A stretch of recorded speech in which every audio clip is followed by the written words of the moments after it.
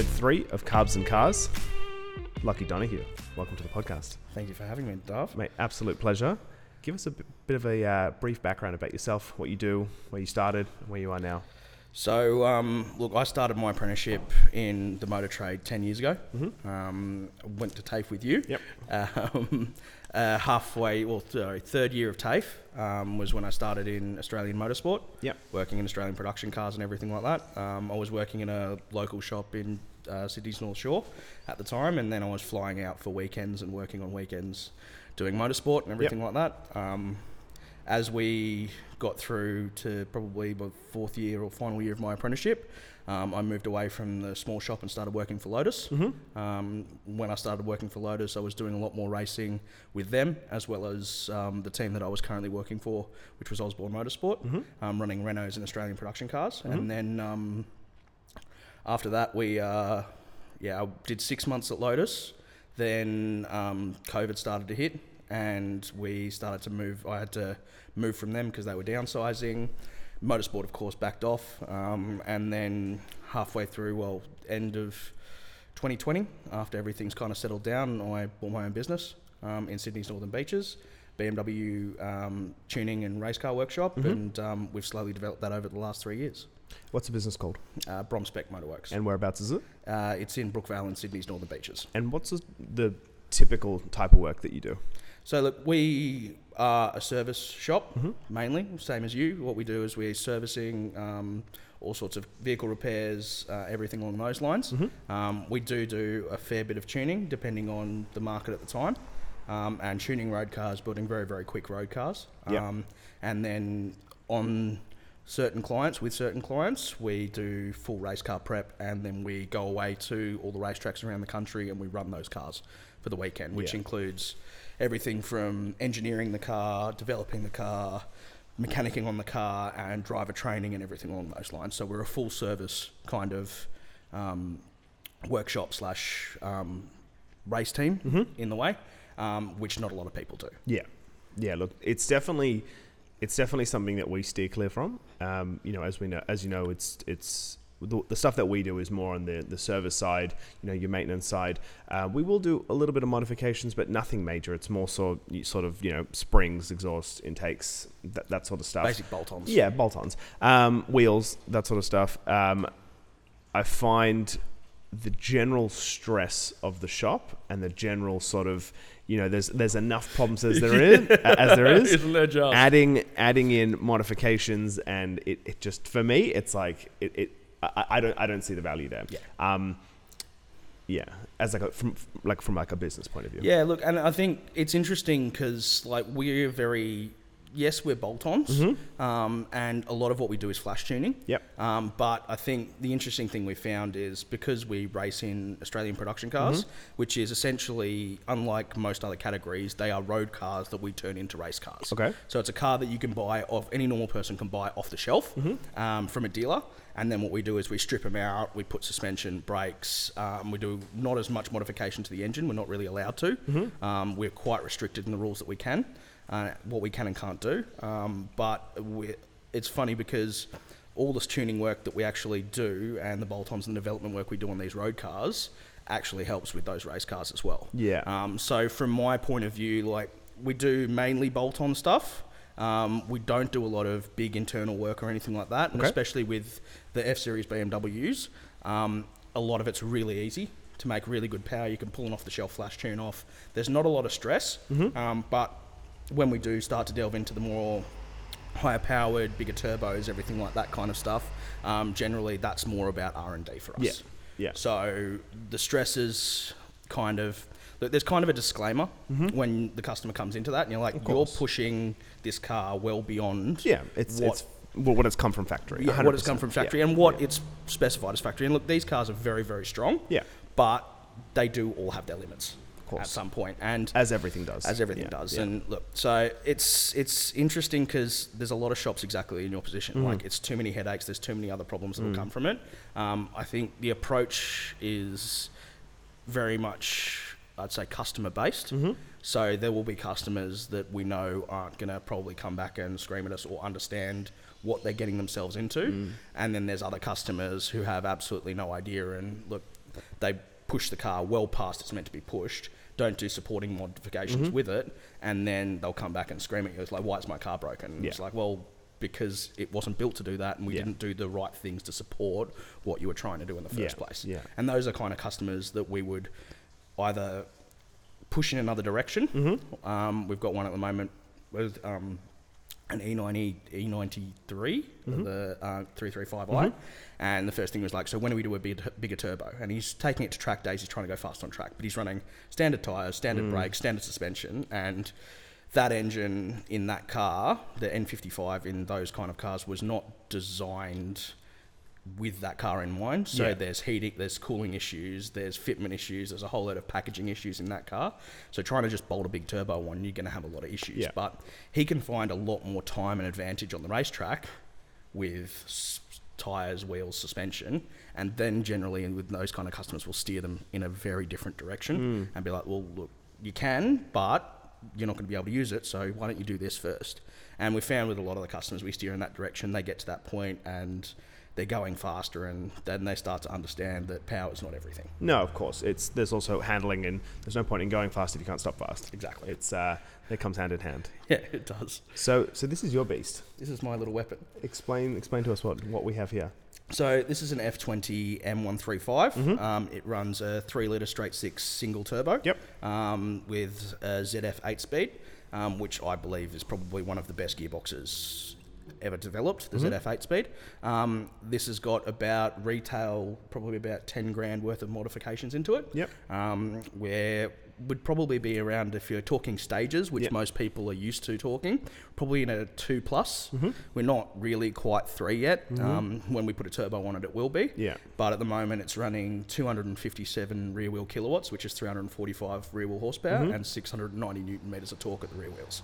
Just to go into generally for listeners who aren't sort of super familiar with the stages, would it be right to say that generally, your stage 1 would be a tune and maybe an intake, maybe an exhaust. Stage 2 would be adding, let's say, a intercooler, high pressure fuel pump with supporting mods, and then that 3 then goes into turbos and superchargers, depending on. Generally on these cars, they're over-engineered from BMW from factory. So our stage 1 is replacing the pipe that runs from the intercooler to the intake manifold on the engine. We replace the plastic one that pops off even from factory with a metal one, and then we whack a tune in it. And that's it. That's a stage 1. And you'll get usually a 30 to 40% increase in power just by doing that. The stage 2s where we run them now are generally about catless or catted downpipes. Catless depending on where you're situated. But catless downpipe, an intercooler, and probably cold air intake. And this one has a cold air intake where the pickup is actually behind the front grille. So it feeds direct from the cold air coming in. And then where we're at the moment, I've got coil packs. I've also got a 2-stage bigger intercooler in the front. We're running boost pipes that are metal now. And there's what we call an oil thermostat. So these come with a factory oil cooler, and the factory thermostat opens at 120 degrees. We put one on that opens at 85, so it uses that cooler a lot earlier. And that's generally where we're at with this. But these cars, what we've found and what we do a lot of tuning with these is bang for your buck power. There's not a lot on the market where you're gonna kind of reach where we are. So this whole car, and you can buy them cheaper than I bought the car now, but this whole car, including build cost, wheel tyres, everything, has only cost me 40 grand. Wow. And sorry, what are the power specs again on this? So it's 345 rear wheel horsepower and 690 newton meters of torque. Wow. And there's most V8s that won't push that torque out of these things. And that's, of course, why I run semi-slicks and bigger brakes and a whole range of other things so that it actually works. You have to, You absolutely have to. And do you track it? I wish I had. I haven't had the time, and unfortunately, we get to the situation where I'll book a track day with either BMW Drivers Club or probably Driving Solutions or something out of Eastern Creek, and then a week before the event or 2 weeks before the event, I get a call from a customer. They're like, "No, can you please?" They'll be going to the same track day, and then they'll turn around and they go, "Can you run my car for the weekend?" And look, from my point of view, the customers in that respect more important.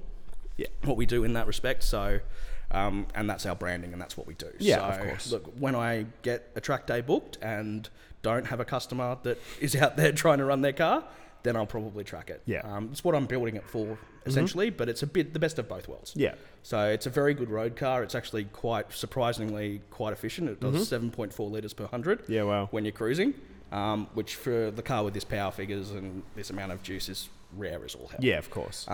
But look, it's a good daily driver. It's comfortable. It's got lots of space. It fits 4 adults quite comfortably, but it also scares the shit out of people when you need it to. Oh, absolutely. I find that a lot of the Europeans are a very sort of best of both worlds, where even if you do go into that heavy modification, you're not compromising on economy when, you go on a road trip or, you're cruising down the highway or driving to work. Yeah, you find a lot of that with the Europeans, with the way that they run ECUs and their engine management systems are next level. Like some of the Japanese cars you get really good with, like even the 300, the 350Zs, the 370Zs, everything like that. You can get close to it, but when you're trying to push the figures that we're pushing out of, like say an RS3, where we had an RS3 that we built with APR, so they're over in the US, and we were doing stuff with them over here and doing all the mods for it, and that had 509 all-wheel horsepower. Wow. But it was still it wasn't a great daily driver, but it was a reasonable enough daily driver that you could use it daily. And that's a ridiculous amount of power. Yeah, it's enormous. It's ridiculous. And those cars are I think one of the best sounding engines. Sounding engines, the grumble from the exhaust, I said grumble, I meant rumble, but Rumble.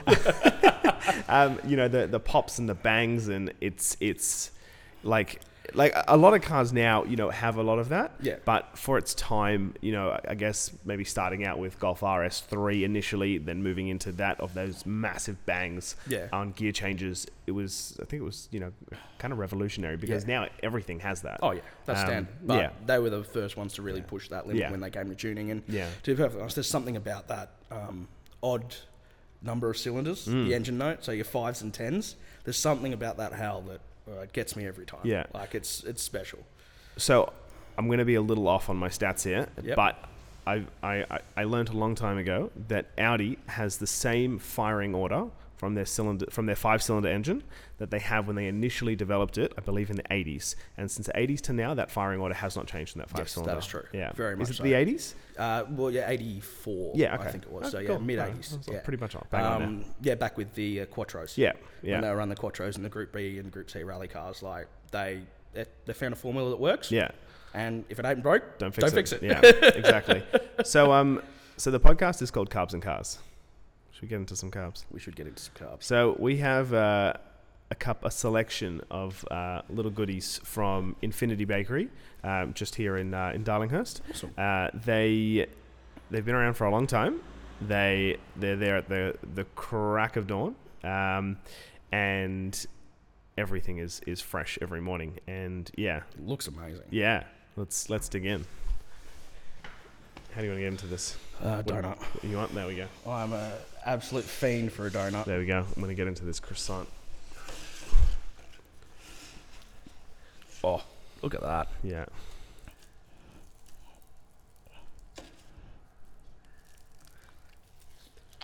What's your ultimate pastry?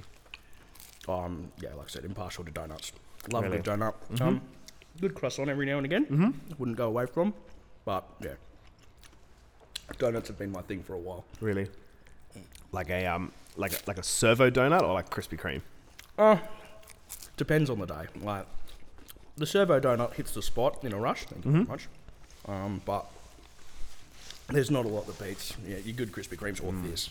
Like just proper, well made. And from my point of view, like they're not massive, but they fill you up because of all the air. Yeah. So I can eat minimally and still have. When you smash that, I'll smash this and we'll split this cookie. Sounds good. There's nothing like a fresh Krispy Kreme. Oh, I know, right? It's stuff of dreams. Are you a plain donut kind of guy or Pink. Strawberry iced. Oh. Yeah. Every day of the week. I don't know. Started as a kid and they've never changed. I'm a creature of habit. Yeah. No, that's totally fine. That's it's a good thing. Yeah. It's a good thing. All right, so tell me more about your business. So we went to TAFE together, and then you got to the point of, did you always know you wanted to have your own workshop? Look, it was always, for me, it was always on the cards. I didn't think it would happen when I was 25. That was definitely not on the cards. So it was middle of COVID. We started generally looking March 2020. So when COVID kind of first kicked in and lockdowns kicked in, we were like, look, we can see where the market's going, and this is probably an opportunity to buy something like relatively cheap. It was my mum's idea, and March, she flicked me an email from a business sales company and just went, have a look at these. And I went, interesting. Okay. What's your idea there? And she's like, well, there might be an opportunity here. I was like, okay, rightio, yeah. So we ended up going through a few things, and I was still working at this time. The racing had died down, which is kind of why it was going to work, because I had nothing really on the cards motorsport-wise. The original idea was, and I did a little bit of work with Aston and Bentley here on GT cars, but never really graduated across to doing the things that we did overseas, and that was always the aim. But unfortunately, COVID and everything like that stopped being on the cards, because it was one of those things where my aim was to actually go to Europe full-time, work on these cars, work in Europe, based wherever the team was based, and do all of that full-time. After COVID, it was just, no one was really looking at doing that, and the vision for the future in a lot of those major European teams, even the smaller ones that you could have worked with, was, we're going to survive, but it's going to be tight. It's skeleton stuff. So, and it was never going to be, they were never going to fly someone over from the other side of the world and help them get set up. Like, it doesn't matter how good you are, there's an expense if you're here and you want to work in Europe. Same with Formula One, same with everything. There's an expense to those teams to get you set up and get you working. So you either have to be really good at your job or really experienced. And at that time, I was good enough, but I did not have the experience. So we thought the business was the next best option. So we ended up purchasing it in October 2020 from a guy who'd been running it for the last 20 years. Lovely guy, bit grouchy, and had not killed a fair bit of his customer base, but when you're trying to do 50 million things at once, he had one staff member, and he was trying to be on the phones, on the cars, this, that, and the other. It was starting at 5:30 in the morning, finish at 7, 8 o'clock at night. He wanted to get out, and it kind of just worked, and it fit. We kind of slotted in. So how old was he? He was 50. Okay. So look, not as old as some of the guys who run some of these shops, but look, and he's now working and running his own little shop in Port Macquarie. Better work-life balance, much happier where he is, much happier with his family up there. So it was kind of time for him to get out of Sydney, and we kind of timed it right. And my dad helped me set up the whole front of house. He's spent 30 years in corporate customer experience and the customer service industry, that kind of front-facing, telling people like Westpac and Service New South Wales exactly how you need to treat your customers. So having him is unbelievably valuable to the business. Which has been fantastic to have him and help set up. He still runs my front desk for me. And then, we've just kind of built it up over the last 3 years. It would be, as of October, 3 years now. We've developed a really good customer base. We've revamped our reputation, changed a lot of the way that things were done, modernised a lot of stuff. Same thing that you've done. 100%. It's interesting because you find with a lot of younger guys running workshops, we have a very different approach. 100%. From the older guys. And look, I think with the changing times, it actually becomes a lot more welcome. Yeah, of course. Because we're not the grumpy old guy. Oh, honey, filthy this is sharp. honey, this is how cars work. Not really explaining stuff. We're a lot more in the new age, and that's helped both of us quite 100%. Significantly. Yeah. Look, I find that a lot of the older guys, who've been doing it for 30 years, 40 years, they develop a bit of a chip on the shoulder, and it's almost like they don't want to be there. So why are you here? And then that reflects onto their staff, because the staff are like, well, we have to be here because we want the job, but it's a toxic work environment. Customers don't enjoy it because they feel like I guess for a lot of females feel like they're getting ripped off. A lot of males are like, well, it's just not a very respectful place to walk into. And then often I find those shops are doing things either A, backwards, or C, it's just very sort of, nothing's changed for 30 years and it's filthy and it's not approachable. And, why would someone take their car there when they can go into a shop that someone's spent $500,000 Yeah. making look outstanding, and it's a workshop, but it's also a showroom. Yeah. And it's like, well, if how they treat their workshop is how they're going to treat my car, that's sort of a big factor when someone looks at someone's shop. 100%. Like I pride myself on keeping this place spotless. Like when we have white walls and we have grey floors, and look, all the walls aren't completely white, but it's as any workshop exactly. would be. But the contrast of clean is very sort of people like to see that. Yeah. Like often people will walk in and be like, oh my god, like that, especially like not necessarily the ones that, so the ones that come from dealers are often like, oh wow, I wasn't expecting this, because they're expecting, I'm coming from $100 million building, at BMW Sydney or at Audi Centre Sydney. I get coffees, it's all nice Coffees, floors. yeah. I don't really see the workshop because Exactly. it's hidden somewhere. And then they're expecting some dingy hole in the wall, Yeah. Or they've come from a dingy hole in the wall, and then they're like, "Oh wow, this is not what I was expecting."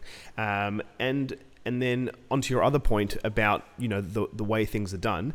The previous business I worked at, those guys were a lot older than me, and their processes for the shop weren't necessarily bad. It was more the office processes that I found to be very, very backwards and very sort of archaic, and the way that they were sort of let's say reconciling the books. So for example, the way that they were making sure that every invoice had been paid, they're basically taking a job card and then stapling a credit card receipt to that job card and then filing that, and then whatever credit card receipts or job cards were left over at the end of the week, it meant that they hadn't been paid yet. And the problem with that is, number one, you end up with thousands and thousands and thousands and thousands of unnecessary records. Yeah. Some jobs don't have job cards, like wipers and pink slips and bulbs and small things. So no record. So there's no record of that. And like handwriting invoices and just terrible. And my as you know, my wife does the books. She works in the office, and she's never experienced the old mechanical side. She's just on the business side, and she's like, well, this is how you operate a business. It doesn't matter what it is, whether you are building rockets or whether you're fixing cars or you're making pastries. It doesn't matter. There's a certain way that you account for everything. There's a certain way that you treat your staff. There's a certain way that you pay your wages. There's a certain way with super and PAYG, and there's a certain way to do banking and that sort of stuff. It doesn't matter what industry you're in. But I find a lot of the industries where the guys have been stuck there for 40 years and have developed a certain level of comfortability. They're just not adapting. At all. And they're not moving forward with the way that things, unfortunately, nowadays, well, not unfortunately, but just have to be done. Unfortunately for them. Unfortunately for them, have to be done. And you just can't, the customer expects a certain thing nowadays. They're used to it, especially with all the retail products that they buy and the way that they're treated everywhere else in 100%. other industries. Like, you need to be in a position where you're providing your customers with exactly this, what they expect, essentially. Like something that would take me, 3-4 hours on a Friday afternoon is now 10 minutes on Zero. Oh yeah. And it's funny, I actually haven't thought about this since for years. But it's funny that we bring it up because it's just so many of these old school things. Then I actually find that they translate from the office and then get rolled into the workshop, or it's the workshop that gets rolled into the office, and the customer can feel that. And I find that they can see that it's a very prehistoric way of doing things, which then translates to how you're going to treat the car, how you're going to treat them. And also just doesn't fill them with confidence, because especially with how complicated and high-tech modern cars can be and are at the moment. Like even this one, this was a 2012 my one, but even then it's got 34 different computer systems in it. Of course, to run all the ancillaries, the radios, all the climate control, everything like that. And like, if you go into a workshop run by an old guy, that's ridiculous, by the way. workshop run by an old guy, and he just doesn't, like, there's one computer or one scan tool sitting around. Like, he's not going to be capable of looking after the car the way it needs to be looked after. Yeah. And, like, you've got the perfect thing here. Your customers walk in, they see the computer screens, there's multiple scan tools. You're obviously up to date with the way that cars are working now, as we are, and that's why we're specialists in what we do. We have all the latest technology that we need to be able to scan and code, program, and do all that to cars, especially race cars. And that just provides that little bit of extra confidence from the customer. 100%. And look, at the end of the day, if you're the kind of shop that, you know, how good is that? That is delicious. You can use colourful words. We're good. We're not a children's show. Let's not sugarcoat this. This cookie's fucking delicious. Fucking great. Now I'm upset. I should have gotten two. I want a fucking whole one. I don't want to share. All right. All right. Are you a cookie guy? Yeah. What kind But this is more cake than cookie. It is, isn't it? It's really fluffy. It's almost like a brownie. It's rich as shit. I know. Maybe half was good. Yeah. Oh, that was good. Finish. Wow. I can feel myself getting diabetes. Yeah. Well, if this podcast is going to do anything for me, it's going to be that. Yeah, especially. Every week I'm trying to film an episode, and there's more shit on the table that's that I don't need. And yeah. Oh no, don't worry. I'm bad like that. Yeah. So, how many staff do you have? At the moment, I'm running with 3. I did have 6, and we downsized. Just look, not so much due to interest rates, but mainly due to just the people that we hired were great initially, but again, that kind of old school culture, not from us, from people we brought in. They had that old school culture, and that kind of culture filtered into the workshop with a few other people. And unfortunately, the lack of care and that lack of attention to detail is just not something I can have in this business. Yeah. So we've minimised a bit more, and we've got another one. We've got another young girl starting on the 13th, so in a week and a half's time. Yeah. And then we'll be up to 4, and then we've got a work experience kid in at the moment that'll be really good for a first year apprentice. So we'll probably start him sometime next year. So we'll be back up to the 5 staff. Yeah, it's interesting. I find often. Firstly, I'll just state, and I've mentioned this to you before. We've gone through the ringer finding staff, and it's.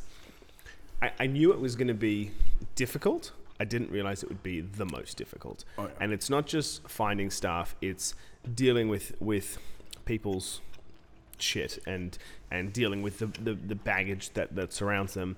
And you know, people can come with excellent references, and then all of a sudden, you know, it just turns into and they can be fantastic for like 6 months. And yeah, you can be like, I love this and guy. it's like great, and then bang, they just drop off completely. Yeah. So, I find that it has definitely been the most difficult thing. And you know what? Once you get a good team together, it's so important to keep a family, system going, because you want everyone to want to be at work. Absolutely. Excuse me. I took an interview the other week, and the guy came and we had an interview, and my feeling was not whether I need to grow the shop. My feeling was, is he going to mesh with the calm and the culture that we have. Yeah. And honestly, it turned into that, you know what? Maybe this is going to turn into somewhere where everyone's like, oh my God, I can't wait to come to work. Yeah. I've got to see this guy now, And I was like, you know what? It's not like it's me on my own. You know what I mean? I have guys, there's 4 of us, it's nice to be in a position of hiring from strength when when at the beginning of the business, and all my techs have been great. Yeah. It has just come down to attitude. Yeah. And at the beginning, I'm hiring from a point of weakness because I'm hiring because it's like, you're hiring out of desperation. Yeah, I can't do this on my own. I can't start this business on my own. And you don't filter through. You don't take... You take what you can get. Yeah, and you kind of give people like a little bit of like leeway, and you're like, look, that's not as necessarily as much of an issue as I thought it was going to be, or that's not going to be as much of an issue as it could be, because you need them to work for you, and you need that help. Yeah. So I agree with you completely on that. Yeah. And that's a mindset thing that I found as well. Yeah. So even when we were hiring for a new mechanic and we were desperate for a new mechanic and a head mechanic and everything like that, we were still of the mindset, that abundance mindset, that we'll be all right, we can run this, we can do that. Yeah. Because like if we desperately hired someone, and I had 3 or 4 people apply, and the guy we ended up going with actually hadn't been in the trade for 8 years, but absolutely the correct attitude. He had 15 years of experience prior to that.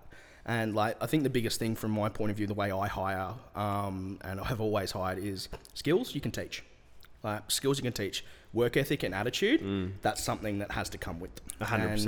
And what we look for is the right work ethic, the right attitude. He had that in spades. Yeah. There were probably more up-to-date and more qualified people that we could have hired, but it's been 2.5 months now, and I could not be happier. Yeah. He is amazing. He picks up very, very quickly, and benefit of having a 36-year-old, an adult. Still young, but more of an adult than the staff that I have had, because I've always had relatively young staff that have been under the age of 22-year-olds and 30. 25-year-olds, Most of my staff, apart from my dad, for the last 2.5 years, have been under the age of 30. Yeah, wow. And look, there's benefits, and there's positives and negatives to that. Look, you get a young, moldable kind of staff crew. There's a lot of energy, there's a lot of vibrance, but unfortunately nowadays there's also a lot of, especially with the 2 apprentices that I've let go, a lot of entitlement, and a fair bit of taking what they have for granted. Yeah. So look, we're changing the way we do things now, and the new one that's starting this week has absolutely the right attitude, the right work ethic, wants to be here and wants to work in a shop like ours, and then all we've got to do is just mould her into what we need her to be. Yeah, no, you're 100% right, and it's interesting. I've had staff, and we've had sort of issues going on inside the culture and inside. Like work's always getting done. Like the quality of work's never changed. What has been an issue is I've had points where I'm like, I don't want to come to work, and that I'm the last person who should be thinking that. Absolutely. And when the culture's good and the guys are great and the staff are happy, I'm like, fuck the weekend, let's go to work. Yeah. But then a year ago, and we had poor staff. It's just like, I don't want to be here. It's a toxic work environment, and I'm like, why am I feeling this way in my business? Absolutely. And it's something so important, because you got to spend the whole day with these guys. Yeah. All day, 5 days a week, and it's a lot. Yeah. It's a lot. And sometimes you get sick of people. Sometimes you get sick of people. Yeah. Unfortunately, sometimes you do, and the little things that didn't annoy you at the start will start to really, really annoy you towards the end. Yeah. But look, I've had both my guys, one for coming on a year and one coming on 10 months, and I hope they are part of the furniture for the next decade.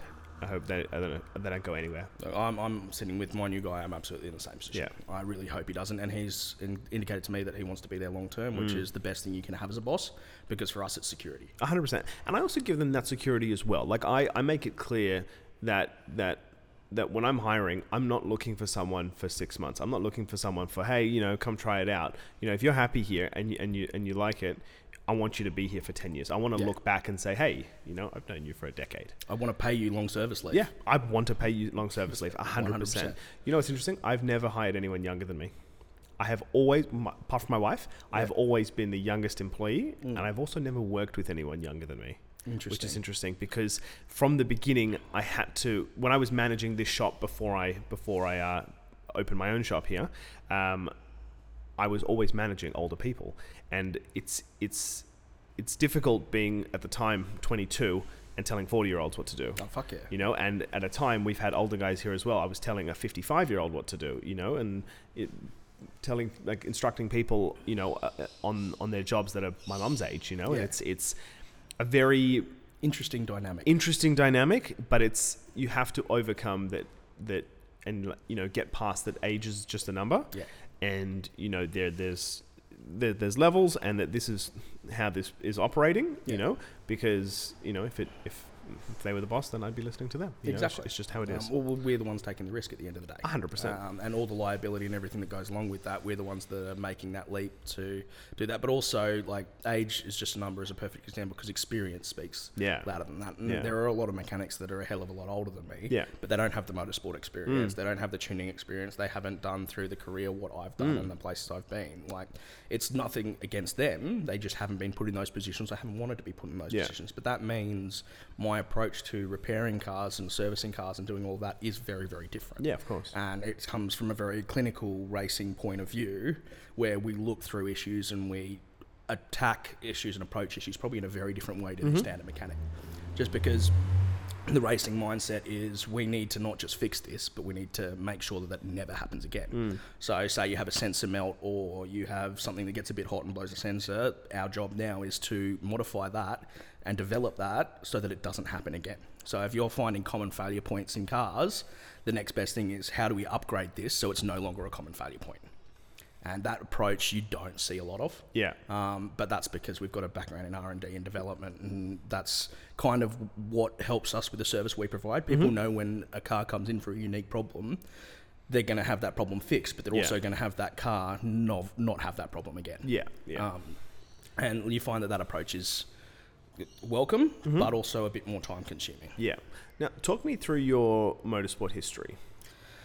Well, look, I've had a lovely variety, I'd like to say. I'm very thankful for that variety. So initially when I first started, it was working on a Renault Megane in Australian production cars. I did that, worked for that team for 5 years. That was a team I worked for free. So when I went away, all my accommodation, expenses, food, everything's paid for.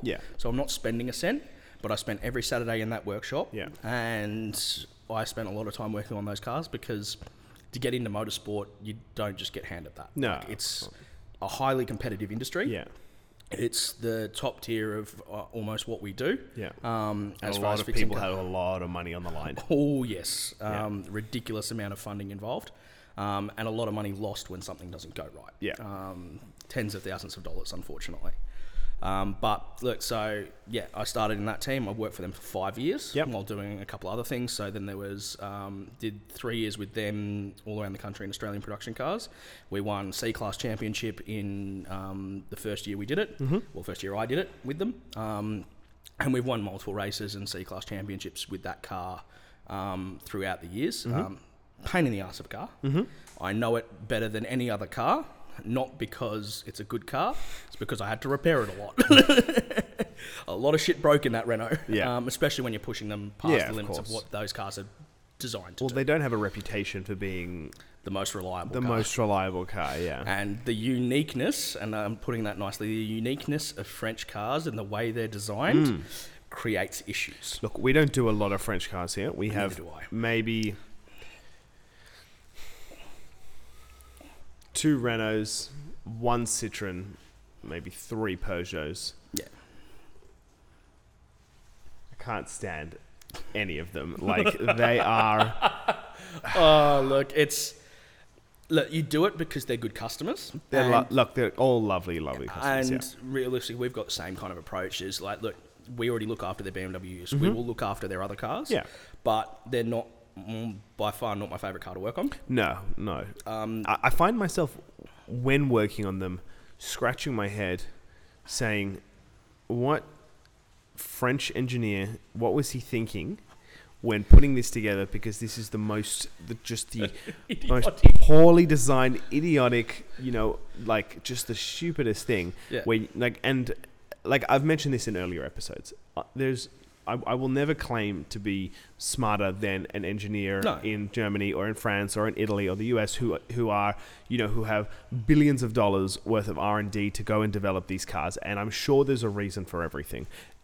I often find that reason comes down to money rather than anything else.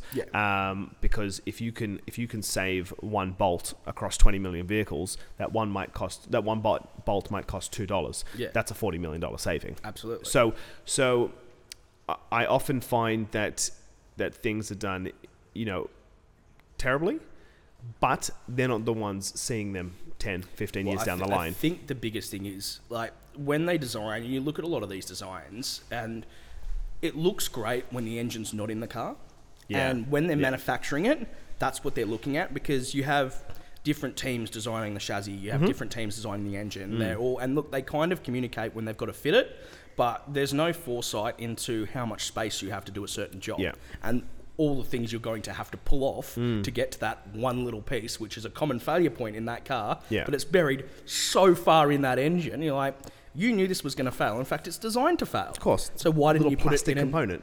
easily accessible position so it could be repaired quickly? Yeah. Not buried behind an alternator, an AC compressor, and 3 other things that you've now got to take out. Yeah. So it's like a 5-minute, 10-minute job turns into a 3-hour ordeal just because of what you've got to pull off. And like, it's interesting because with the motorsport stuff that we're doing and everything like that, we are designing and developing these cars. So yeah, the production cars and stuff like that, a lot of it is working with technology developed by other engineers and stuff like that. But when we're really pushing and developing these cars, we are looking at changing like full exhaust system, suspension geometry, the way everything mounts to the body just to get more camber, or the way we cant the engine slightly more just to get a little bit more airflow or get a little bit more pressure or anything along those lines. And it's funny because coming from my background and what we do, when we do those development parts in race cars, what we look at is how easy is this going to be to fix? Yeah. Because for us, it's not like I've got a hoist at a racetrack. I'm working on jack stands on the ground with the car only about this far off the ground. And it's 700 million degrees. Yes, exactly. Yeah. So you've got to try and work on that car in a very confined space. So the way we move things around and where we put our ancillaries and all the extras that we do needs to be easily repairable and easily accessible. And I think it'd be interesting. Like, you could throw... I wish they would do it. They never will. But all these engineers... put them on a racetrack, get an older race car, run it around, and be like, fix this. I don't even think you need to go that far. I think all you need to do is get them into, let's say, a 15-year-old E90 320i and say, hey guys, it's time for its yearly maintenance. Get this back to concourse showroom condition, and then tell us A, how shit is this to work on, number one, or B, how is this the least cost-effective thing to do? Because now on let's be realistic, an $8,000 car, you're going to have to spend $15,000, $20,000 to make it back to that condition. Whereas, you should, yes, there's no one saying that there's no maintenance. Yeah.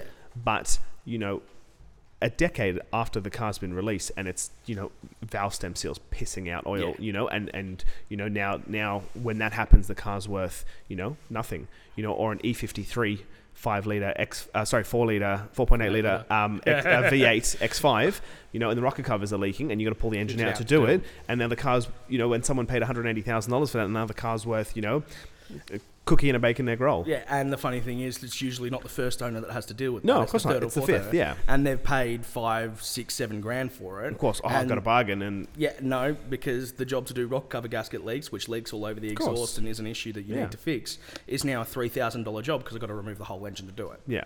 And there's no forethought in that. No, there's not. And I find that they design something that is great off the factory, that is great for in warranty. Yeah. And then it starts to deteriorate. It's funny you say that because I've got the opinion that like cars are now designed for a shelf life. Of course, yeah. They are the disposable society that we have, especially with cars like nowadays and electric cars as well. You're going to find that they're designed to work a certain amount of time, and then they're just going to fall apart. And look, you can design plastic components, and look, the development we've got, and even in these, like the inlet manifold in this is plastic, but it's strengthened, it's reinforced. There is a different approach to the way that they've developed that car, so I can run the booster that I can run without having to swap the manifold out for a metal one. I can still run the plastic parts in certain areas that I can run, and that's okay. Of course. But they're all going to have failure points at some point. Like everything does. Yeah, like everything does. But look, I think there's also, from manufacturing cost perspective and an R&D perspective, there was also that kind of, look, we only need to make it this strong and we only need to make it last this long, because then it's no longer our problem. Of course, yeah. And why? And so looking into what manufacturers make in terms of profit margin, BMW 4%, Audi 7%, Mercedes is 5%. Your Toyotas are 5%, Mazda's like 8%, Ford is minus 3%. So it's not like these companies are making large amounts of money on these cars. It's a very, very slim margin. They may as well go into hospitality. Yeah. Like there's nothing there. The only two companies that make decent money on cars, one is Tesla at 40%. The only one that even comes close, and I believe they might be the only company above 10%, is Ferrari at 35%. But that's because you're buying a luxury car. That's because they're like, well, we can make it for this, and we can charge whatever the fuck we want. Because it's brand recognition, they'll buy it anyway. Exactly. And the Ferrari customer buys a Ferrari because he buys a Ferrari. Exactly. And we'll always buy it. Yeah, exactly. Yeah. And we'll always buy a Ferrari, and he'll never buy a Lamborghini, he'll never buy a Porsche, all he'll ever buy is Ferrari, and that's their market. 100%. And if you can get a market like that, where you have a loyal customer base that will always buy your cars no matter the cost, good on you. But there's a reason there's only one Ferrari. Yeah. Yeah. So let's go back to racing. So you were at Renault, and then? So with Renault, and then the work I did with Lotus. And so what racing series were you doing with Renault? The Australian production cars. And could you give us a bit of a background about that? Okay, so Australian production cars has essentially what V8 supercar was, because they used to be, back in the 80s and 90s, they were production-based cars. Okay. Like even the GTRs that they ran in V8 supercars in the Australian touring car series, what it was called back then, they were road cars that they turned into race cars. And the philosophy behind that is race on Sunday, sell on Monday. Yeah. As racing's developed and moved on, and over the last 20-odd years, like they're now purpose-built race cars. Yeah. There is nothing really road car in them. They are designed space frame chassis. They've got the engine specifically designed for the car, the suspension, the wheels, everything is specifically designed as a race car. Yeah. As opposed to turning a road car with all its road car, not suspension, but its geometry, the heaviness, the weight of it, and all the interior stuff and all that crap that you've got to pull out but still run. That's what production car racing is. Yeah. And always has been. It's been one of those things where I think it's more difficult, especially when you're racing endurance racing in production cars, because you're making something that is not built to do long periods of time at full throttle, at full tilt, around very aggressive racetracks like Bathurst and everything along those lines. You're making a car do something it was definitely not designed to do. And the development in that, and the way that we run those cars and make them reliable to run the races that we run, like the 6 hours of Bathurst, or some of the 4-hour races and 2-hour races and 300-kilometre races that we do. I've always found that Australian production cars has been that kind of, for me anyway, there's more excitement and development, and we're also very constrained rule-wise. So there's not a lot that we can actually modify. Where brakes are free, but to a diameter. Suspension's free. You can run whatever suspension you want in it. Engine's locked. ECU's free. You can change the ECU out, but the engine is sealed. The gearbox is sealed. The differential, you could put an LSD in it, but you can't change ratios or anything like that. Generally, you're stuck to a wheel size. Like, there's so many constraints, and I find the joys and the real kind of specialty. This is on Australian production cars, and just production cars in general, even the old V8 supercars. Okay. Generally, it's more fun to try and get those advantages and find your performance peak inside the constraints that you are. Yeah, of course, yeah. I did that for 5 years with them. And what was your role there? So I was the third mechanic, or the bitch. Yeah.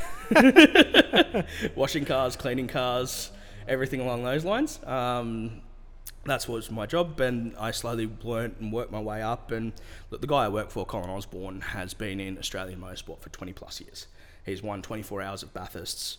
Back when they had 24 hours of Bathurst, he's won proper Australian touring car and production car championships with Celicas and Toyotas. He's done the Nürburgring 24 hours. He was also the president of Carbs, or now called Motorsport Australia, which is the governing body for motorsport in this country. And he did that for 8 years. Wow. So the biggest thing I gained from him wasn't just the knowledge and the experience, but the network. Yeah.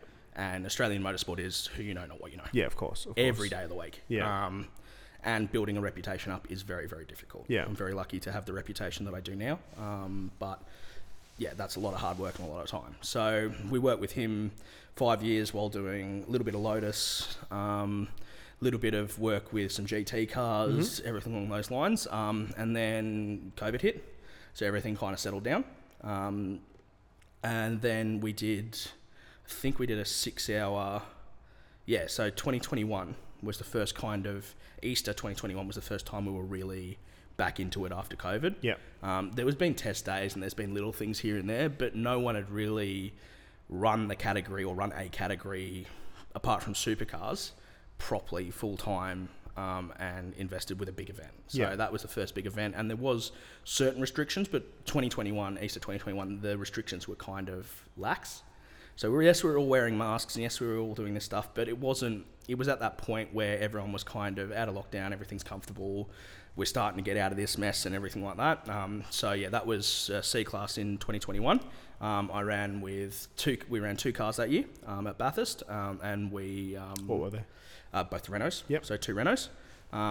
And we had a couple of drivers, a few gentleman drivers. Colin Osborne was one of them. What's a gentleman driver? A gentleman driver is essentially not a pro, but someone with lots of money who drives race cars. Okay. So you find there's some really good gentleman drivers out there, like would make a lot of pros look like shit. Yeah. But generally it's someone who doesn't do it professionally, doesn't do it for a living, has a separate business that they run, and this is their hobby. Okay. And that's what you'd classify as a gentleman driver. Someone with the money to do it, and usually funds the projects, funds the race cars, gets someone to build them for him, and then just drives them with a pro driver or something like that. Yeah. And then we had this young kid. So that's why you've got 2, so that if the gentleman driver is not so great, you still can place, or you can still win. Yeah, exactly. And that's generally why you have 2 race cars, but also 2 drivers per car. And in about the 6 hour, you have to. Yeah. So we're restricted in a 6 hour on driver time. So you can do a maximum of 3.5 hours. And you can do, the minimum you can do is generally 2.5 hours. But so we've got to split drivers up and do driver changes and have them sit those times and everything like that. And of course, with the 6 hours, there's also a pro and an am. So you have to have a pro driver. You can have a pro driver, but you have to have an amateur driver as well. Yeah, interesting. You can't have 2 pros. Okay. And we had Colin running with a young kid called Josh Haynes. The other way around. So I had Colin running with Rick Bates, who's a well-known name. The Bateses through rallying and everything like that. And then we had Josh Haynes running with a bloke from Bendigo called Cade. And they won the C-Class championship that year. Wow. We did really, really well. We actually pushed through. Pit stops were perfect. Fueling was perfect. Cars, for the first time in many, many years, actually ran faultlessly. That never fucking happens. Yeah. Especially with those Renaults. Ran faultlessly, and it was good. And that was the first year where we're really kicking back into it. Throughout that year, Josh was kind of developing his career as a young kid, and pushing through and doing all that kind of stuff, and starting in like Pulsars and kind of just trying to develop his career as a racing driver. So I didn't do much in 2021. I did a little bit here and there. I worked for a few guys, just like one-offs, going out to racetracks, track daying people, doing all of that. But my focus was probably mostly on developing the business at that point in time. We'd just started. We were 6 months in at that point in time, and that's what took my focus. And then we roll around to 2022. 2022 was a really good year for us. Very, very successful in what I did. So we started off the year, I got a call from Josh's manager, and essentially asking for sponsorship and everything like that. And look, one of my provisos, if we do any sort of sponsorship or sponsor a driver, is that I have to have input or work on the car. Because I'm not plastering my name over something I don't have input in, especially when I've got the reputation I've got. Absolutely. Which people are usually fine with, because I'm not shit at my job. Josh Haynes asked for sponsorship. I was like, look, well, I'm working on it, and that's in the Trans Am TA2 Championship. Now, that's a completely different ball game to what I was used to. Never really worked on a car like that. The easiest way to explain the Trans Am cars is they're pretty much NASCARs. So, big 525 horsepower V8, 4-speed H-pattern dog box, big diff at the back, solid rear axle, not independent rear suspension. They're like farming machinery, to be honest. Got to the point where you can take a gearbox out in 40 minutes. Like, it's really not difficult. And the gearboxes are only like this big. And you can lift them in and out and everything like that. So that was actually the first weekend I did with them was a really rough weekend. They'd bought a second-hand car, hadn't been a lot of development into it. We broke multiple drive shafts, like proper tail shafts, not side drive shafts, like snapped solid metal. couldn't figure out what was going on. That was it was a Friday, Saturday weekend, so only a 2-day weekend. Generally speaking, most racing you'll do Friday, Saturday, Sunday. Friday will be your practice. In a lot of the categories I run, Friday's practice and qualifying. So you'll have 2 practice sessions and a qualifying at the end of the day. 2 races Saturday, 2 races Sunday. Okay. And the TA2 Championship running over 2 days was essentially 1 practice, 1 quali race, and then the Saturday was 3 races. So look, he did reasonably well, but every time he went out, it broke. So we figured, turned out that the gearbox that was in that car, and this is the first time they'd properly run that car, the gearbox that was in that car had broken gears off.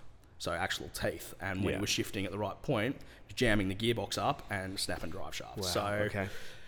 I think I started that job 7 o'clock on Friday night. Had the gearbox out and ready to go back in with the flywheel, clutch, everything like that was all changed and ready to go. Pretty much everything from the motor back was done by about 11 that night. Fitted everything back in first thing in the morning. Went out for the first race. To second race, had to start from the back because drive shaft broke and we didn't finish the first race. So coming through the field, unfortunately, copped a hit. Spun out, ended up bending the entire rear differential and everything like that. Wow. So that was the second race. There's only 3 races this weekend. By the end of the second race, we were in another position, back last, broken diff, so we replaced the entire rear differential, tyre solid rear axle, everything along those lines. And then he started from last position in the third race, which was a night race as well. And he went from 21st to 4th. So wow. Really talented kid. Wow. Got to know that car very well that weekend.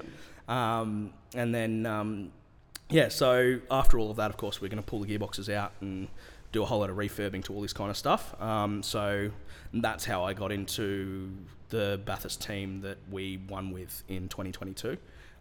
So I was down in Canberra one weekend and his best mate, Josh's best mate, who was living with them at the time, essentially where I was working on the car, he was building a BMW M2 competition to attack and try and win the 6 hour outright. And generally speaking, like Steve called up Craig, Tom's dad, and Tom Sargent's now racing in the US and Porsche's really, really successful kid.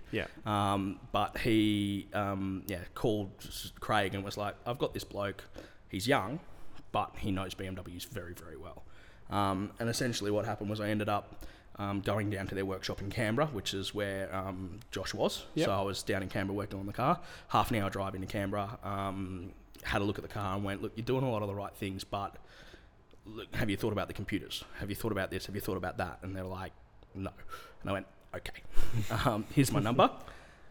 So Craig was helping, Craig's Tom's dad, he was funding the project and he was working a bit on the car, so was Tommy, but the guys who were building the car was a guy called Colin Hill.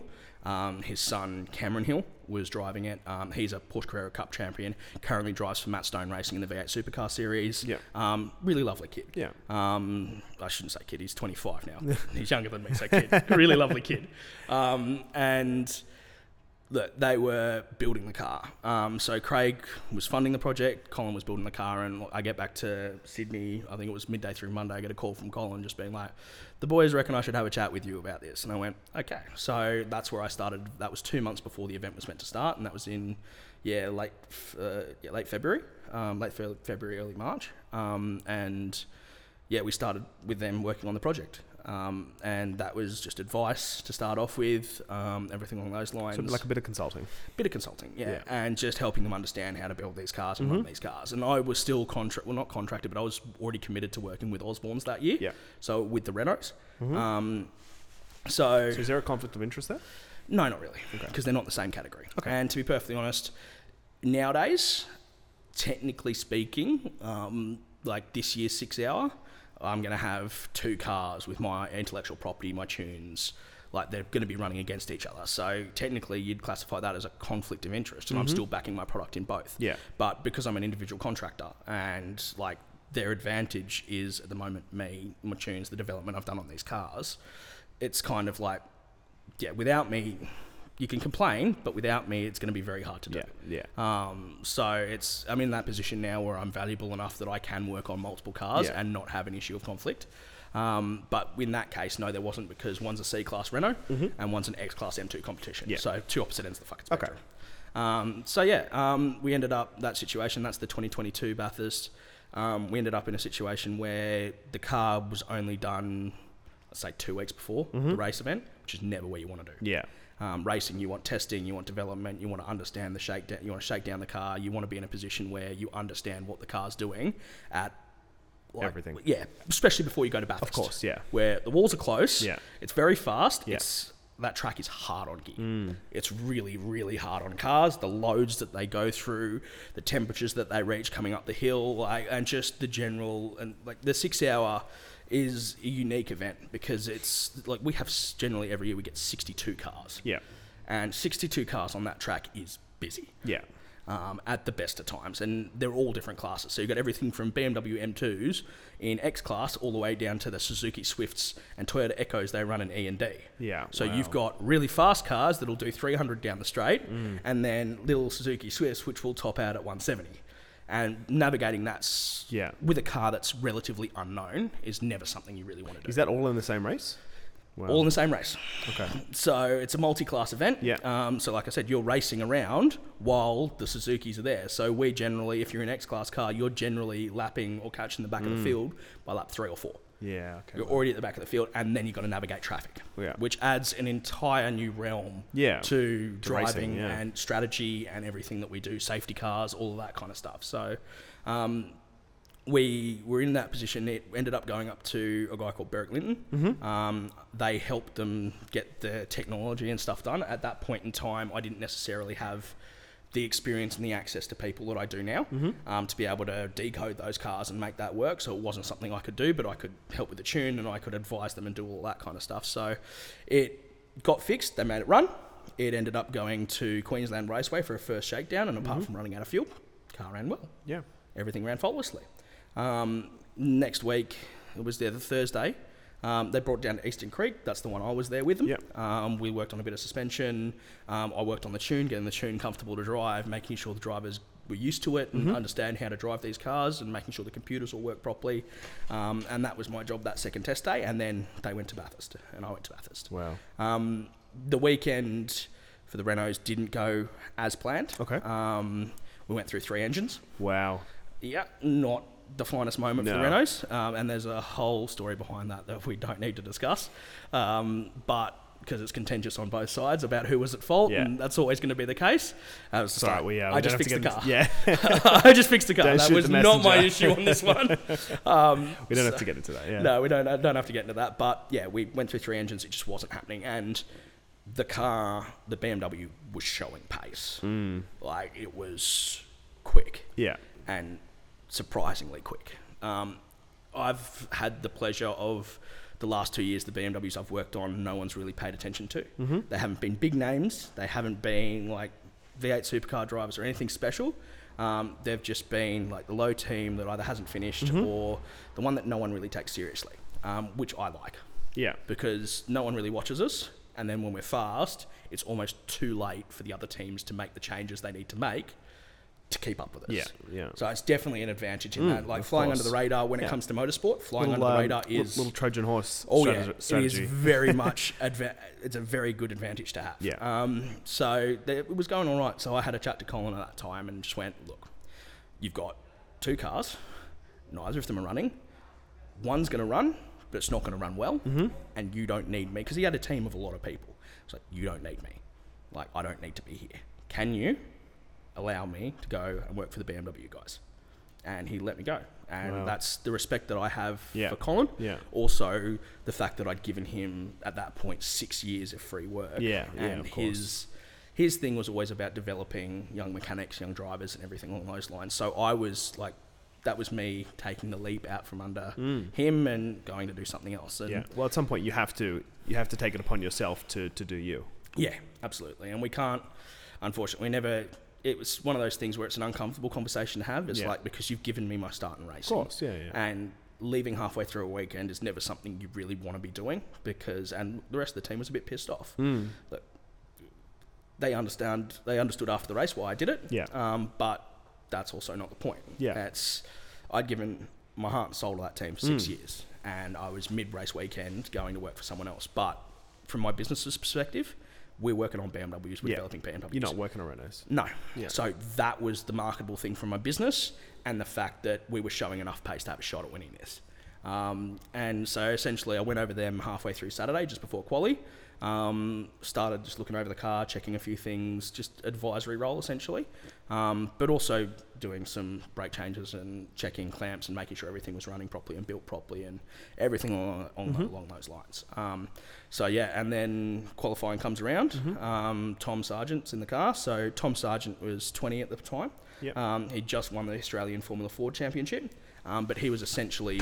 My seat's sinking here. Essentially, he was like, no one was really checking him out. Like, he had a few, because he won the Australian Formula Ford Championship, he got a test in a Penske V8 supercar, the Dick Johnson Racing V8 supercar. Like, he was known, but not really well known. Yeah. And Cameron Hill, the other driver, was in a position where he was a Porsche Carrera Cup winner. People kind of knew where he was, but we had V8 supercar drivers driving.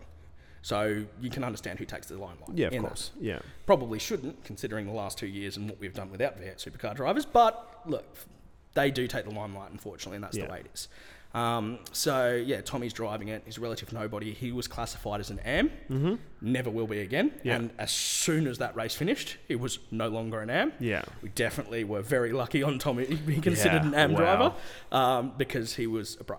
And he hadn't started yet, but he was Porsche Michelin Sprint Challenge. So like that's Carrera Cup cars or 3-year-old Carrera Cup cars that he was racing that year. So he would have been a pro, and he was in the pro category for that. But that season hadn't started yet. Okay. So it was just on the cusp. But yeah, Tommy went out and qualified it and put it on pole. Wow. By a reasonable margin. Yeah. Too. Like, kid was really, really quick. Yeah. And it shocked everybody. Unfortunately, after that happened, of course, there's a media circus and interviews and everything like that. So the car sat for 45 minutes while the sun was going down. Okay. When we went to scrutineering after that, car was too low. And it was... okay. And we've got 100... Like actually, funnily enough, like the coppers, 100 millimetres is the lowest you can have with the wheel. The wheel, yeah. We're exactly the same. Yeah. Apart from the exhaust doesn't count. Yeah. But every part on the car has to be 100 millimetres off the ground. We were 3 to 4 mil too low on the fins on the back of the diff. So the cooling fins on the bottom of the diff. Massive. In those, they're massive, but like that much. Yeah. It's like a 15th. Yeah. Yeah. And it's like the wheel went under, and it's not like it jammed up, like it grabbed. And he's like, I can't get it through. And I'm like, oh, come on, bruv. So we did everything. We spent half an hour like pushing it under the boot to try and lift the rear up and redoing tyre pressures, readjusting, but unfortunately we just didn't make the cut. Wow. So we ended up having to, unfortunately that pole position got taken away from us, and we ended up having to start from 63rd on the grid. Wow. So dead last. Yes.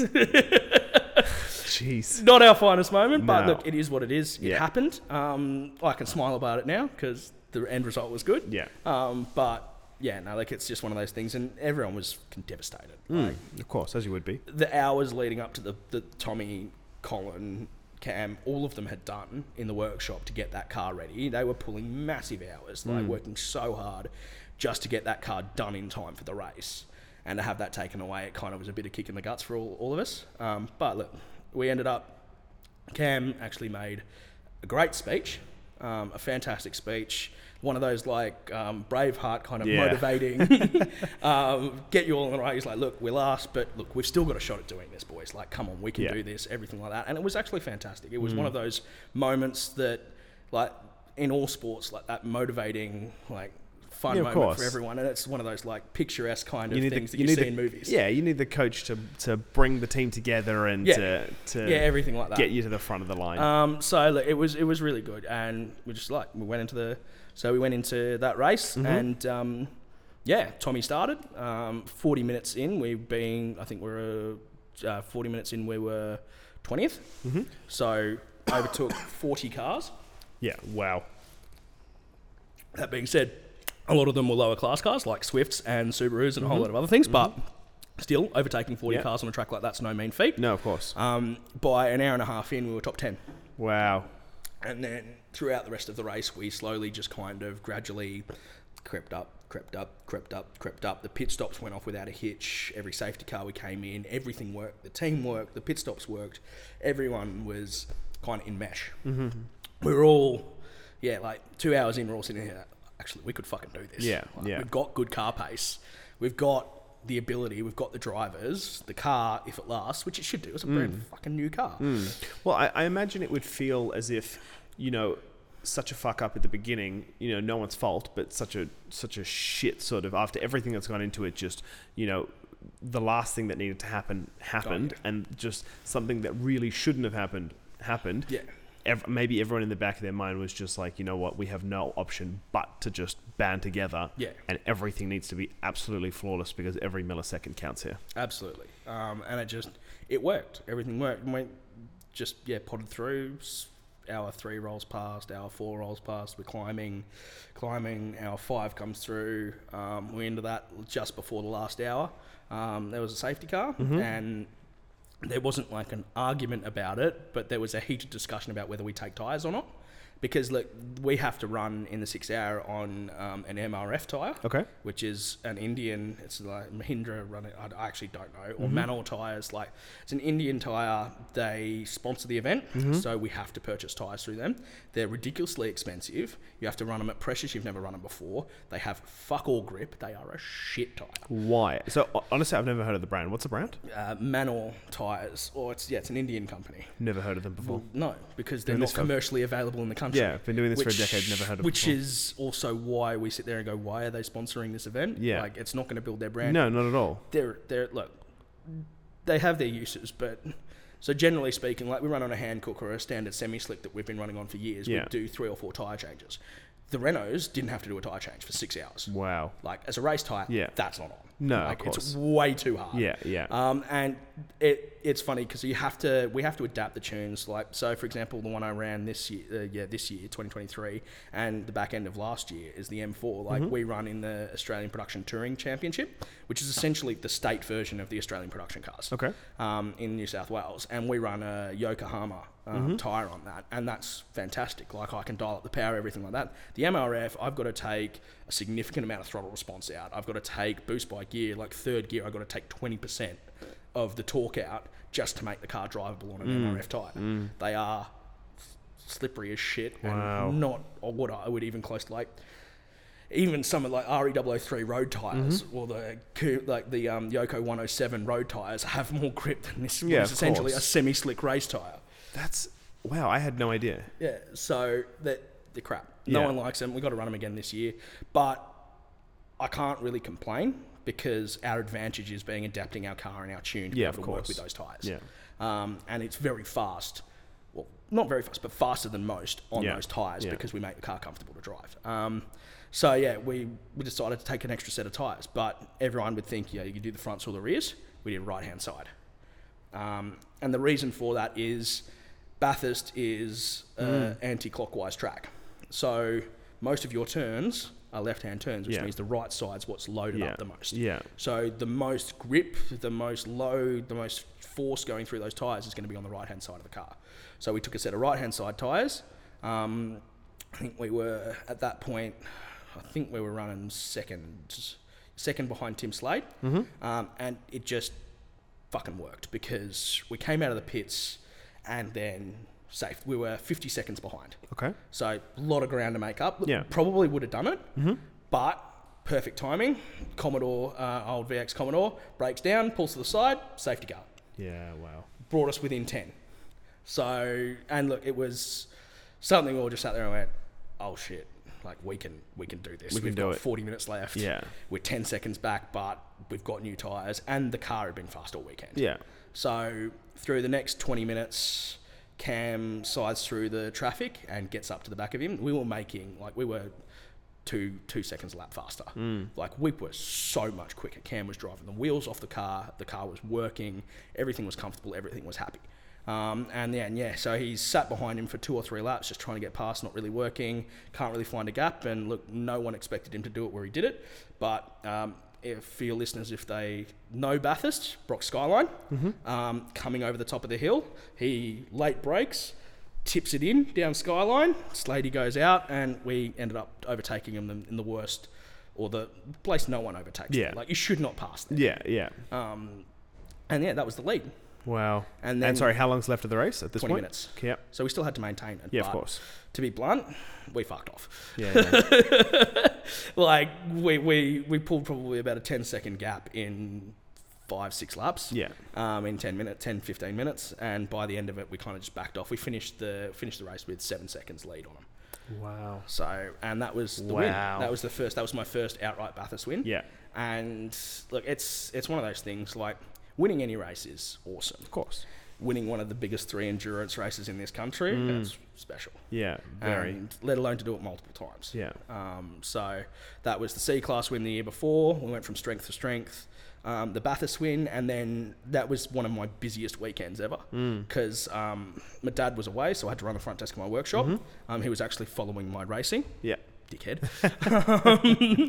But yeah, so I was the next weekend, I was down at the Bend Motorsport Park in South Australia running Josh's TA2.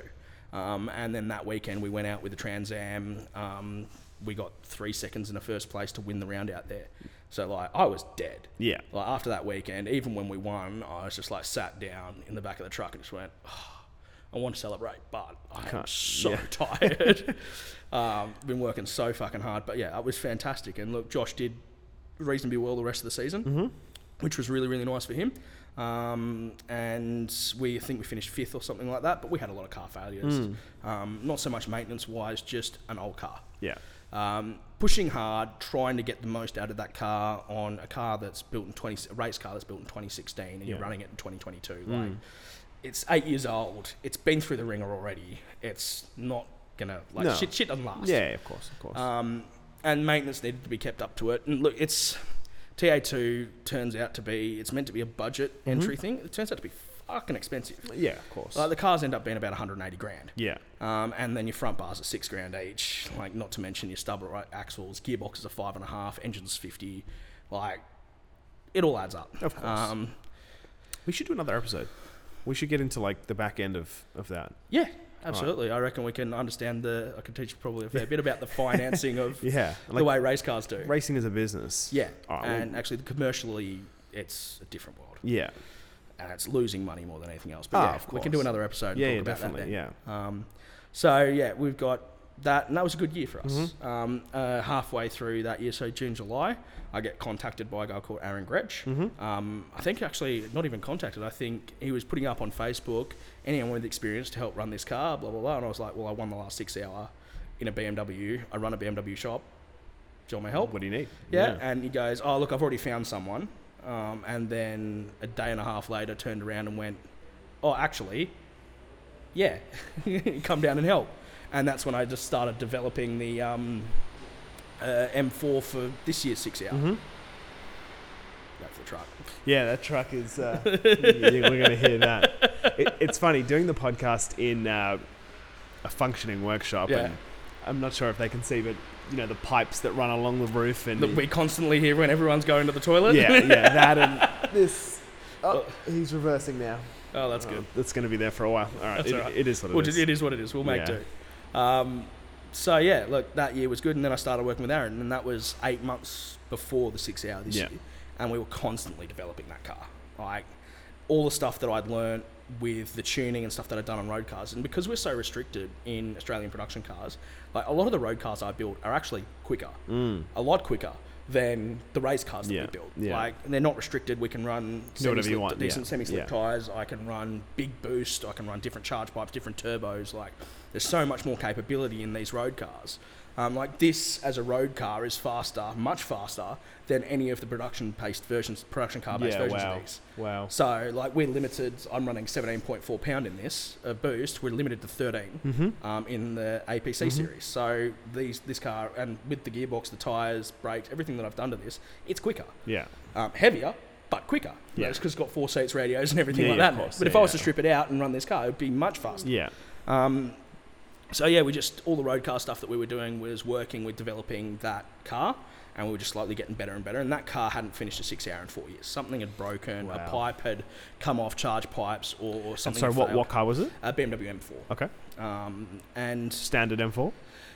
no, look, it had a different tune in it, not one of mine. It had not a competition or a CS or anything? It's by that point, like, it makes no difference. So, like, the motor we put in it was from a GTS, a rec GTS. Okay, yeah. But the bare bones of it, though, the difference on those kind of, the CSs and the GTSs, apart from a couple of carbon panels, and if you buy the DTM M4 carbon ceramic brakes and stuff like that, they're the same car. They're just different states of tune. So we tune past the GTSs and CSs and everything like that normally anyway. Yeah. So look, it's the stuff that we use in the race car is generally like all the same.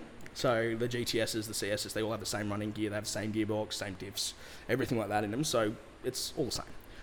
But yeah, it's technically it started life as a standard M4, but it's got V8 supercar brakes on it, 3-way adjustable MCA gold shock absorbers, different sway bars in it, different springs. Like, you upgrade well past that. Yeah, of course.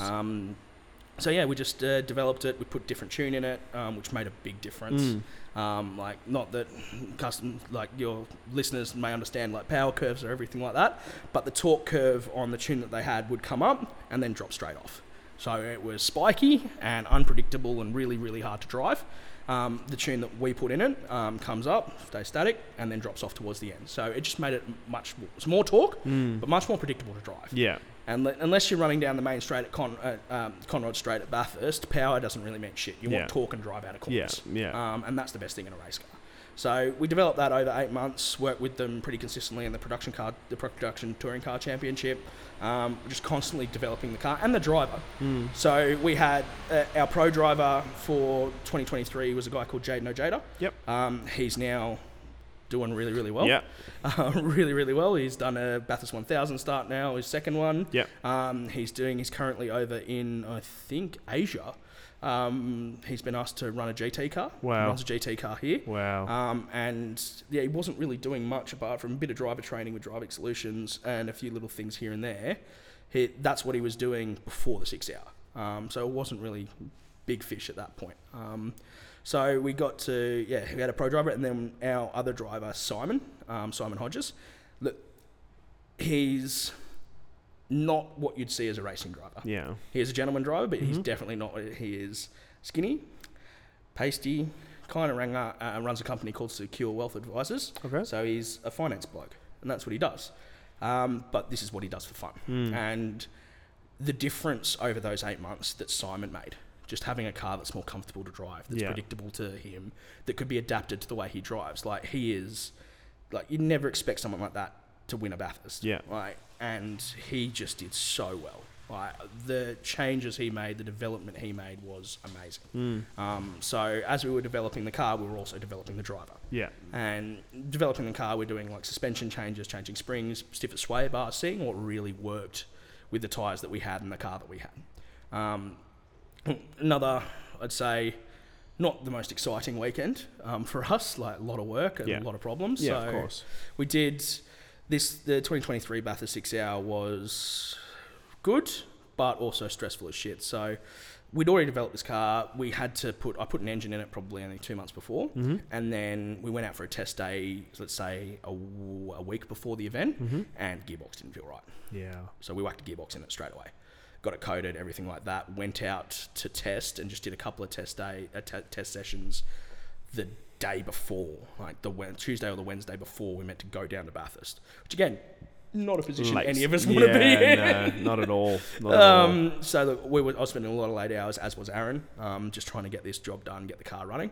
So we get it down to Bathurst. Look, it's kind of better conditions, like not as hot, nice and cool. We got rain the first day, top practice session 1. We're like, fuck yes, car's quick, sweet, just running reliably. And then throughout the other 3 practice sessions and qualifying, we're just chasing an issue. Yeah. So all weekend we just had, like, it just kept jumping into limp mode. We couldn't figure out what was going on. Changing tunes, we're adjusting this, we're trying to replace this. We're like hunting for this problem that we couldn't find. And it gets to Saturday night, race is Sunday. We qualified on a stock tune, but we still qualified 5th on a stock tune, which is running a lot less power. Yeah, of course. Like almost 100 less horsepower. And it wasn't going to limp mode on a stock tune? No, it wasn't. Okay. So when we were running more boost, it was, so look, we thought tune, but it was like, look, I've run this tune all last year. I run this tune about 20 road cars. Like, I've never had this issue before. Yeah. So it was like, everyone's like, it's the tune. I was like, it's probably not the tune. Let's be honest, it's something else, but it's probably not the tune. The tune's just exacerbating the issue. So we actually ended up, because you can't really test and find an issue just openly on a racetrack. So we actually ended up talking to someone who had a truck yard with a 400-metre driveway. That was enough for us to get a decent speed up and try and figure out what was going on.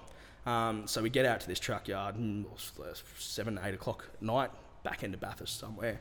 Run on this driveway, the private driveway, and we get up to speed, and it just starts to run rough. Bring it back, and we go, hang on a second, I know what that is. I was like, sounds like a misfire.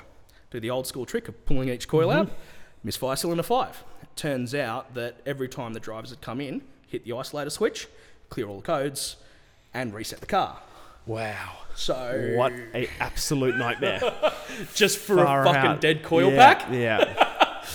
2 days of pain, suffering, and late nights. Fuck, we were happy when we found it. I bet. I was like, oh, it can't be. So we did, first thing in the morning, we did plugs and coils, and changed the plastic charge pipes because they normally break. Start at 5th, and then, the rest is kind of history. By lap 2, we'd overtaken everyone, including 2 V8 supercar drivers, and then we kind of just fucked off. Managed the gap at about 10-15 seconds ahead of them until the first pit stop, and Jaden had to come in. Simon, throughout the centre of the race, did his 2.5 hours dead on. And I think he did a fantastic job. He kept us in the running. He kept us in 10th. He's not the fastest driver, but he was consistent, didn't hit any walls, didn't crash a car, didn't run into anyone, did what he needed to do. He spent 2.5 hours in the car, which is a long fucking time to be spending in a car at Bathurst. He did an immense job. Absolutely amazing. We are so fucking proud of what he did. Absolutely. So Simon comes in, Jaden gets back in, we're 10th, and then through the next, and that was two and a bit hours before the end. Through the next, let's say, hour, just climbs. Did an amazing pass down Conrod Straight on the grass. 4 or 5 cars kind of bunched together with traffic. So someone we were trying to overtake, actually a V8 supercar driver, Tom Randall, in an M2, which should have been quicker than us. There was a Suzuki, there was a BMW, like you couldn't get past. So Jaden goes 2 wheels on the grass, round the outside at 210k an hour on the grass, just kind of like, this is all right. Pulls it back in and takes off. And then, we had a red flag, which kind of helped us, allowed us to do some more tyres. And then, from the rest of it, we kind of just cruised home. Managed the gap where there was a little bit of a gearbox issue, and then we had a fuel warning. So that was calculated, not the actual in-tank sensor, because we pulled it out after the race and we had like 20 litres left. But added drama, the commentators loved it. Are they out of fuel? Turns out no, but there was a warning on the dash. So we fucking panicked. We were like, how the fuck did we fuck this up? But we pretty much managed the gap, put it into essentially economy mode. Pulled the shifts down a bit, the gap between shifts, so there's a little select of how quick the shifts are, which ups the pressure, so we knocked that down, so we were running pretty lax, just trying to protect the car and run it to the end, and we came through and won it 2nd year in a row, which is 3rd year for me if you count C class, and I don't know, it's weird when you do it twice in a row, and the only other person that's really done that is Berwick Linton, but that's the same team, same car, same drivers. I've done it each of the 3 years. Different team, different drivers, different cars. Wow. So the only obvious... just common denominator has been me. And like I said earlier in the podcast, I've had the opportunity to work with some truly brilliant people. And it's definitely not all me. Definitely not all me. But my understanding and the teams that I've worked with, it's kind of just all gelled and worked together to create... And luck. Of course. Bathurst is luck. A lot of it's luck. Safety cars have to fall your way, crashes have to fall your way, weather, pit stops, weather, everything has to work. And look, it's interesting because the first year in 2022, it was a relatively professional team. So it was guys who were running Formula Fords and Porsches, trained at fuel. We had Cam was running Super 2, level under V8 supercars at the time for 888 Race Engineering, which is Red Bull Racing. So we had his number 1 mechanic, which was fucking awesome to learn from that guy. Zach, lovely guy, genuinely lovely guy, but you can see why 888 are the professionals. So we had a relatively pro team. Simon's and the secure off on the other hand, we had me, Costas, which is he runs his own he's been in motorsport for a while. Yeah. But he runs his own mobile mechanic Okay. in Sydney. Aaron, who's Aaron Gretsch Motorsport, so he does a bit of TCR, a bit of this, bit of that, and then some apprentices. So an apprentice engineer, Brock, and an apprentice mechanic Tim. Yep. And then the fuel guys that we had were all Simon's brother and his friends. Well, wow. So Okay. look, they'd done it the year before, Yeah. but then by no means professional. This Yeah. is the only event they do a year. And I think that was the special thing for all of us, because there are some big pro teams that we Yeah. come up against with, like I said, multiple V8 supercar drivers, professionals that do this all the time, like absolute pros, and our little rabble of amateurs all just kind of bumbling around. Yeah. I was retraining the guys doing fuel the night before and being like, no, you need to hold it is that comfortable? And he goes, oh, I'm not sure. I was like, tuck the fuel hose over, hold like that, use your body. Yeah. Teaching them how to actually of get course. the fuel rig working properly Yeah. and doing the pit stops and everything like that, retraining them essentially. So that's what I find excellent, because you don't, and this is why I also love production car racing. You don't have to be the best in the world to Yeah. win. Yeah. You don't. You can be just average Joes off the street Yeah. and still come out and win one of the biggest 3 enduros in the country. That's an incredible story. That is wild. And have you seen a direct correlation between that and then affecting your business? Yeah, absolutely. In what way? The way we market it, the website, it's all on the website. The stories that we post in the Drivers Club magazines and everything like that, and just generally having 3-time Bathurst 6-hour winner with 3 cups plastered at the front door and on the website. People generally trust someone that can win a motor race and win a motor race for at sure. Bathurst, Yeah. because they look at it perspective-wise. They look at it and they go, well, if he can build a race car and run a race car that wins, our road cars, nothing. Yeah, exactly. It's easy, and it provides them with confidence. Does sell tuning work, very much so. A lot of the tuning work that we do recently has come in because they're like, oh, you've won Bathurst. Yeah. My mate said you'd won Bathurst and you tuned his car and it was awesome, and everything along those lines. And look, our philosophy is we want to make something reliable. I don't build cars to fail. Yeah. I build cars to do 50,000 Ks without issues. Yeah. And with the 6-hour cars, we're building cars to run 6-hour full weekend, full tilt, without breaking down. Something that it is definitely not designed to do. Yeah. We have had definitely an uptick in business, and it has helped with the marketing strategy of the business and the way that we've marketed ourselves absolutely as high performance specialists, and it fits directly into that. Yeah. And then it also gets me work. So I've got a client this year when I'm running a Mustang. Yep. Not really my wheelhouse, but look, we've done really, really well with that Mustang this year. We're currently building him $500,000 worth of race car, Yep. which is going to be a purpose-built, ground-up, 800 horsepower, one of the fastest race cars in the country. That we're looking forward to that. That's going to be a lot of fun. Yeah, of course. It's in sports sedans, which is the only real unrestricted category where you can do whatever the hell you want and make some fucking crazy cars. And then I'm having conversation with someone at the moment because we're building another M2 with the people I won with in 2022, Colin Hill Race Engineering and everything like that. And we're in discussions at the moment to run that for the next year as well. So Wow. we've got a few things coming up. It's going to be a very busy year next year. Yeah.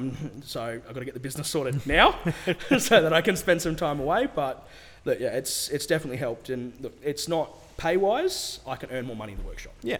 Every day of the week, racing is fun, but unless you're working full-time, and even when you are working full-time, like V8 supercar mechanics and everything like that, they don't get paid very well. It's a situation where you're working. Generally, they're on 60 to 70 grand a year. Okay. And a mechanic like that can work on those cars can earn 120 in a workshop like this. Yeah. 100%. The money is not there. Look, V8 supercars I've never worked in, but I have a lot of friends that have worked in it, and it's very much, it's a privilege to work for them. It's not the other way around. Yeah. So it's one of those things, and they have this kind of arrogance about them. Yeah. That comes from management and everything along those lines. That's the privilege. But Yeah. to be perfectly honest, I find GTs, what we do is a lot more complicated and a lot harder. Which I thought was funny about the 1000, like the Bathurst 1000 this year, where they were breaking gear shifters and everything like that. And it's like, these cars are purpose built to do this. Yeah, of course. If I can make a road car BMW do 6 hours at Bathurst, you should be able to make your $1 million purpose built race car not break at Bathurst. 100%. Come on, guys. Yeah. You should be better at this. That's so interesting. And so, did you make good money doing this? No. Okay. No. I can earn 3 times as much in the workshop. Okay. I'm not going to talk about my pricing, No, mainly because that's my market value. Yeah, absolutely, yeah. But generally speaking, we're $175 an hour in the workshop. Yeah. And I cannot even close to charge for the amount of hours we put in. So racing isn't like a 9 to 5. It's not 8 hours. No. You are there, and if something done. goes wrong, you're there till the amount of nights I have done, and proper late nights, like till 1 a.m, repairing a car, and then you're up at 6 at the racetrack to run that car, like hard weekends. You don't earn the money you should be earning for that. It's just not where it is. But for someone who does it and it's their sole thing, it's a struggle. But for me, I can write it off with the fact that my business runs while I'm away. Yeah. So I'm still earning money. I've still got a wage that I'm getting paid. And for the marketing growing your value. business. Oh, absolutely. It's marketing value. Yeah. So I can write off and do this kind of stuff as the fun stuff because I do have a lot of ability to make it work for me. Yeah. Whereas your average mechanic won't. Yeah. And that's where it's hard. Do you see a time where you would put a manager into your shop and do this, not necessarily full time, but semi full time? Look, I think that's definitely somewhere I was thinking of doing probably about a year ago. But look, I want to have a second shop. I want to run the business differently. Like racing, unfortunately, does have a shelf life. And look, I can always advise on 1 or 2 clients a year, or work with 1 or 2 clients a year. But doing it full time, like when my business is at a point where I could do that, I also want to have the life balance. Like I'm at a point now where I'm single. I don't really have anyone accountable to me or to be accountable to. I can do my own thing. If I get a call from a client that says, I need you in South Australia tomorrow, I can go, yep, no worries, I'll be cool. there. And I have that ability to work with these clients now. When we get to the point where the business is running itself and I could be doing this more full time is when I'll start probably looking at having a bit more of a life. And actually starting to have a bit better of a work-life balance. Like I'm young enough and in a position now where until the business is kind of running itself, I've got the time and the ability to be able to do that. Look, the time it's when you're young, that's when you build your foundation. That's when you go hard. That's the sleepless nights. That's the stress. And then you build that foundation. And then in your, for most people in their 40s and 50s, they can take a step back. But, building this in your early to mid 20s, it allows you to sort of really build that, do the fun shit on the side. And then, in your early 30s, now you've got a manager. Now you can take a step back. Now you can travel. Now you can relax. Yeah, exactly. And that's always been my philosophy. Like I've been working since I was 12 years old. I'm a qualified butcher. I'm a qualified mechanic. Like I've always earned my own money since a young age, and I've been trying to build up my empire. Which is one shop at the moment, but my little empire since I was a kid. And it's always kind of been the thing of I got the energy, I've got the ability, I've got no commitments. Like I can do it now without much negative downside to it. But if I've got a family in the future and everything like that, it's going to be hard. It's easier to build that foundation pre-family, pre responsibilities. Absolutely. So all my guests I've been asking this one question, and I think it's probably a good thing to do it as a like a tradition. Unlimited budget, 5 cars. You need to have a mix of you can't just have a bunch of unrealistic 2-seaters. You got to have some 4-seaters in there. You got to take into account that you're going to have to do grocery shopping. You're going to have to maybe move shit, so you need something big as well. Assuming they're all going to stay inside, there's not street parking or anything. 5 cars, unlimited budget. What's your dream garage? That's knowing what you know as a mechanic, it's kind of very hard because there's a lot of cars where I could either build them or I could do this or I could do that. But stock cars. Stock cars. Stock cars. Off the shelf. That makes it a lot easier. Look, to be perfectly honest, I'd have the new V8 Vantage, the Aston Martin with the twin turbo AMG V8. Okay. One, love to look at them. Love the sound they make. And they're just, because they're teamed with Merc running gear and like they're kind of half built by the Germans, it's not like your old Aston Martins. Look, I love the old Aston Martins. I've worked on the old Aston Martins. Rubbish though. They're, shit meal quality. Like, everything's handmade. That's not synonymous with quality. No. Like, they have this thing about it's all hand built. And you sit here as a mechanic or someone who knows cars, you go, that's not a good thing. No. Great for selling point, but not a good thing in the slightest. Nice, It sounds nice, but in practice doesn't work. So, Look, yeah, one of those. I'd probably have the road legal Bowler EXRS. Yeah. So the Dakar Range Rover for fun track days. Yeah. Everything like that. I'd probably have a 140. Yeah. So this, but in with a B58, the slightly up motor. Have a 140 as a daily or something like that, and you could have a little bit of fun with that after. Yeah, of course, yeah. Supercar. That'd be hard. I'm not really. I'd probably go like if unlimited budget, the Lotus Evija. Yeah, okay. So fully electric, 2,500 horsepower. Yeah. Next level kind of supercar. And then look, it's not. See, this is something where it comes into it.